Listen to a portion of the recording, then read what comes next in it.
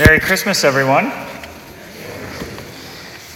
It might sound strange to say Merry Christmas, but we are in the 8th day of the octave of Christmas, and the season of Christmas lasts a whole nother week. So we're still celebrating Christmas. We might think, well, if we're celebrating Christmas, though, why are we talking about Mary? Why are we celebrating this Mary, Mother of God celebration? And it's in part because Mary always points us to her son, Jesus. Mary always guides us to Jesus. And so she also helps us understand him. And she helps us to accept the truths that he has revealed to us.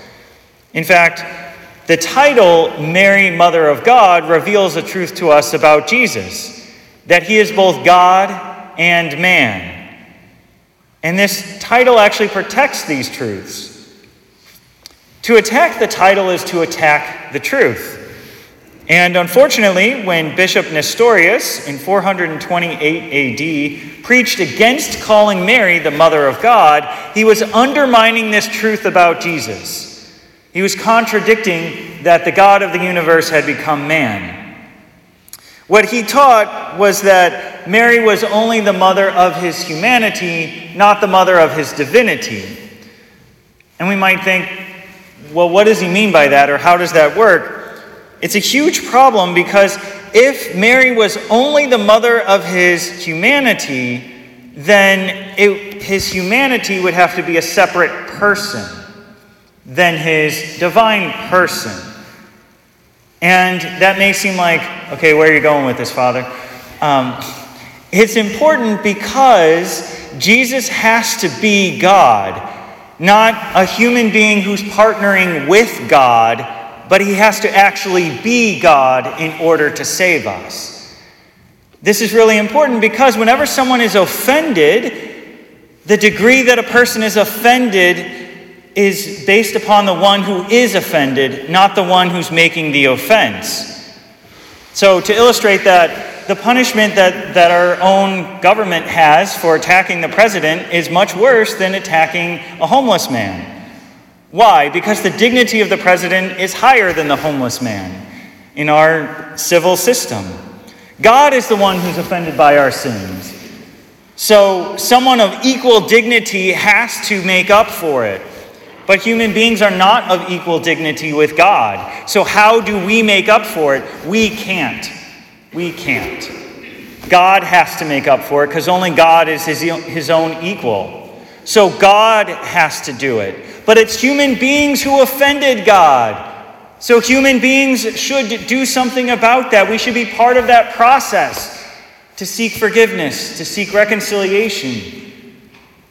So how do we resolve this? If human beings need to be a part of it, but only God can do it, well, if God becomes human, then God can make up for the sins, and humanity is still a part of it.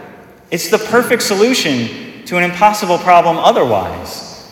So God actually has to become man in order to save us, because only God can make an infinite gift of love of himself on the cross. But he has to be human in order to give up his own life, in order to die. And so we need God to become man to make up for all of the sins of all of humanity with a perfect and infinite gift of love on the cross. If it was only God partnering with a human being, if it was just a human being who died on the cross, that's not good enough. It has to be God. So when we say that Mary is the mother of God, she's the mother of a person, not the mother of a nature. When we say person and nature, what do I mean? Person is the answer of who? Who is it that died on the cross? Well, it was Jesus. Jesus is God. Jesus is the Son of God who became the Son of Man. If we ask the question, what exactly is Jesus? Well, he's both God and man. So one person, two natures. One person, two natures. Divine person. Jesus is not a human person. He is a divine person. He reveals this in sacred scripture. There's a point where someone talks to him and he says, "Before Abraham was, I am." It's like, well, if he was just a human person, that makes no sense since Abraham was 2,100 years before Jesus. But he's saying, I am before Abraham was. Only God can say that. If Jesus is God, which he is, he can say, before Abraham was, I am. Notice he said, I am. Does that sound familiar? It's what God told Moses. Moses, when he's at the burning bush, he says to God, who shall I say sent me? And God says, tell them I am sent you. Jesus is using the divine name. He's referring to himself as God when he said that. Before Abraham was, I am. He is a divine person. This divine person united himself to human nature to make a perfect gift of himself on the cross to make up for all of the sins of all of humanity for all time. So it's necessary for us to have Mary have the title Mother of God because she is the Mother of God. She's the mother of Jesus, who is God. She gives him not his divine nature. She can't give him that. She gives him his human nature, but she gives birth to a person, not a nature. So Mary, the Mother of God, this title preserves this truth that Jesus is one person, a divine person, who has two natures, human and divine.